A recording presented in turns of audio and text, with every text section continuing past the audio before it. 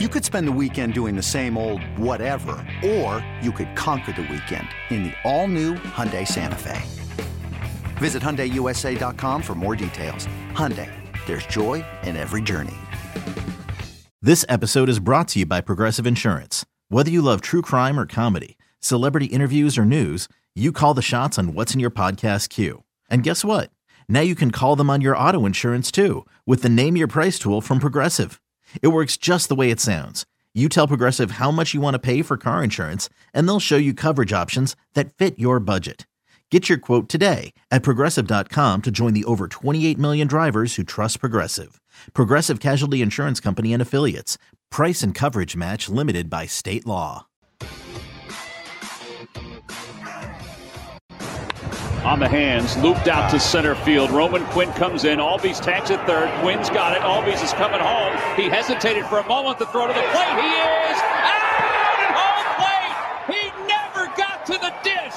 Smothered by JT Realmuto. And the inning is over. Harper's at third. That's what matters. Gregorius at first.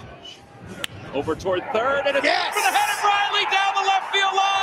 Harper scores easily. Gene Segura was a man on a mission, and the mission was victory. And the Phillies have won on opening day in the bottom of the 10th inning, 3-2. It's BetQL Daily with Joe Ostrowski on the BetQL Audio Network. Joe O and Chris Ranji today on BetQL Daily, wrapping up the week. We've got the Final Four over the weekend. Baseball in full swing now with day number 2 today here.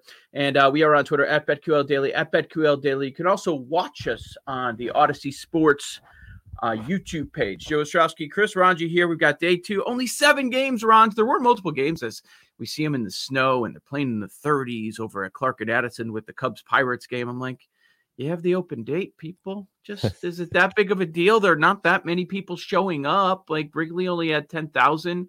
There are a lot like at Coors, and I don't think weather was an issue there, right? I'm trying to remember. There was so much baseball going on. That's the other part. You're like trying to keep up. You're like, oh man, this is tough. No, I think it was fine in Colorado, but how great was the visual of Miguel Cabrera's home run yesterday? Because the at-bat started and it was some flakes coming down, and by the time he hit the home run, it was a blizzard. I just thought it was a really cool visual, and it reminded you that, that's what it's like in Detroit and Cleveland in April. Like every year, one of those cities has snow. Minnesota. I'll never understand it. I will never, ever get it. Like, I know it's a week, but okay, on opening day, can we push it back a week? Can we play most of the games in warm weather or in domes? Like, why is this such an issue every year? And then they're surprised. Like, it's just, come on. Well, I mean, what else are you going to do? If you're going to play this amount of games, you have to start early April. You have to start late March. No, because then you're running into the back end of the season. Right, but I'm saying play the games and places out west in the South in domes. See, and I've heard that viewpoint a lot, and it's valid, but I think the problem is you don't want to prevent like 8 cities in the country from never getting to host opening day. Right. I mean, the real issue is I shorten the season, but that's me. Well, I would too, but if they shorten the season, what they would do is they would just have more off days in the middle. They would still start early April. They would just have 7 more off days throughout the year. That's what they would do. I thought you were going to say they would take it off the back end so they go against football less. Well, they could do that. Yeah. And I think that would actually be the smartest thing to do just because that's where their money's going to be made. Yep, no doubt. Okay, so we've got 7 games, only one afternoon game. So let's hit that one first as we go in chronological order. It is Baltimore at Boston. The temps expected to be in the 30s. This is the one game of the day where it looks like weather will be a factor. Temps in the 30s. The Red Sox are minus 179 favorites. You got Eovaldi on the bump for Boston, and John Means is going for Baltimore. Means... he had a 3.60 ERA last year. Well, he wasn't that good because when you take a look at some of the peripherals, Ranj, he had a FIP of 5.60.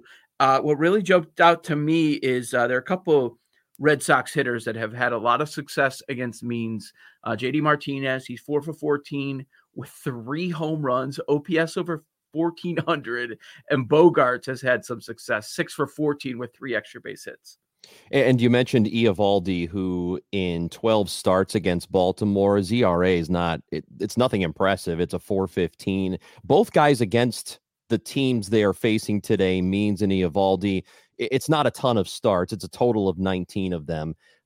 They're okay. But both guys have been okay. I think I still like the under a 9.5 here. You mentioned it being cold today. Probably not going to be a ton of runs scored.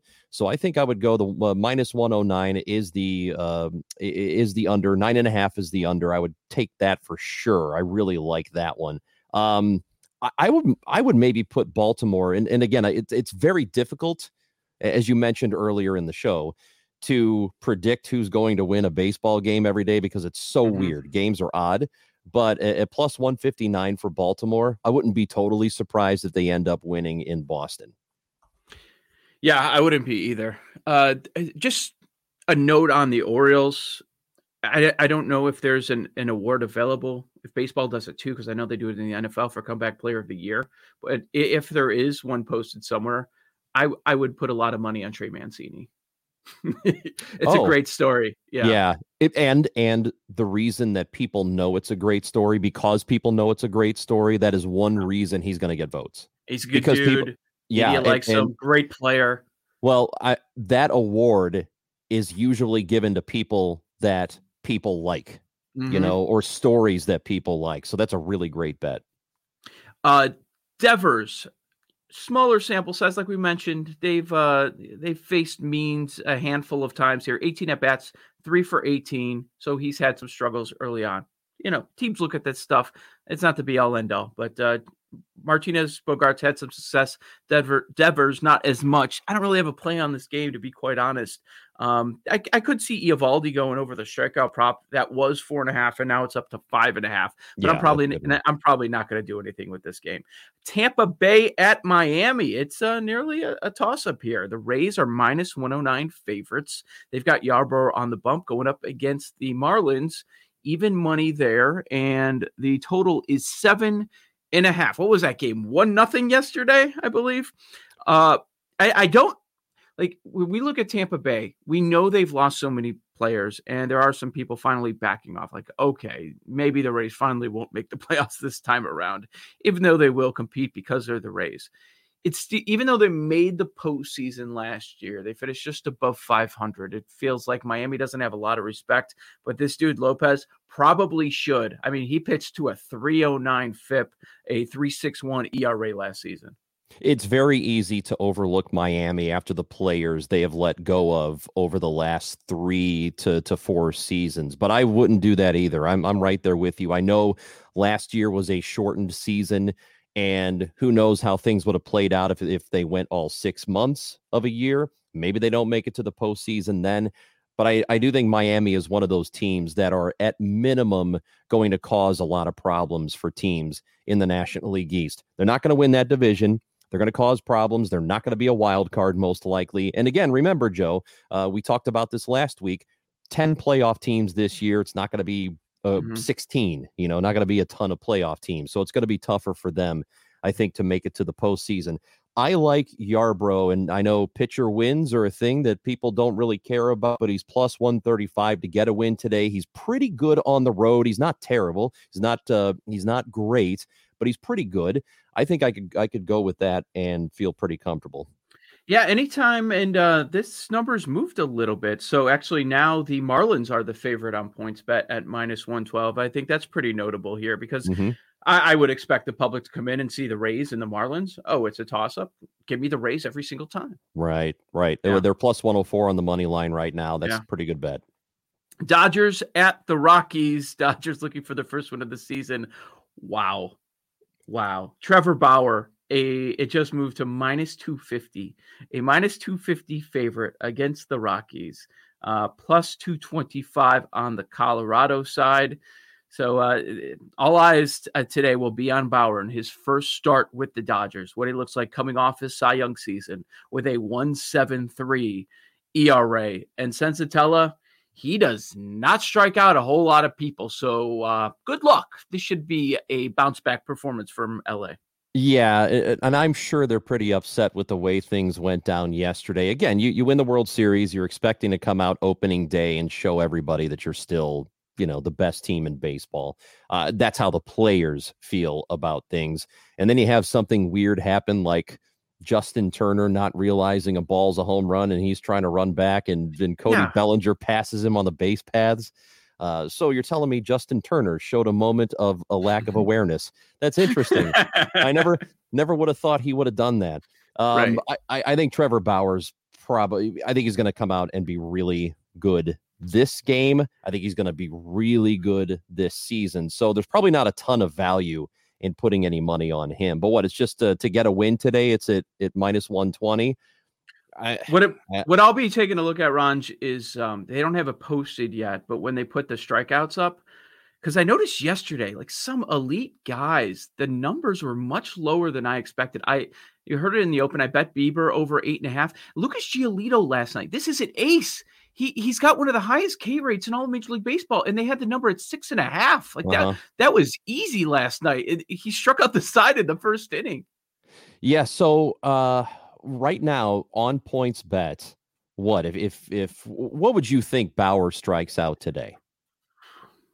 I would expect him to get into double digits. Now, I am curious to see how long Dave Roberts is going to let him go. We know he's a workhorse, but they don't like to burn out their guys. They like to hand it over to their very talented bullpen. So I'm curious how that dynamic is going to work. Well, I'm curious, first of all, before I get into the number I was going to bring you, or the numbers I was going to bring you, I'm curious to see how starters are treated this year, because last year, because it was only 60 games, managers were much quicker to go to the bullpen and not let their starters continue to go. So I think it was probably around 5 innings was the average for starters last year. I mean, managers were going out there fairly quickly.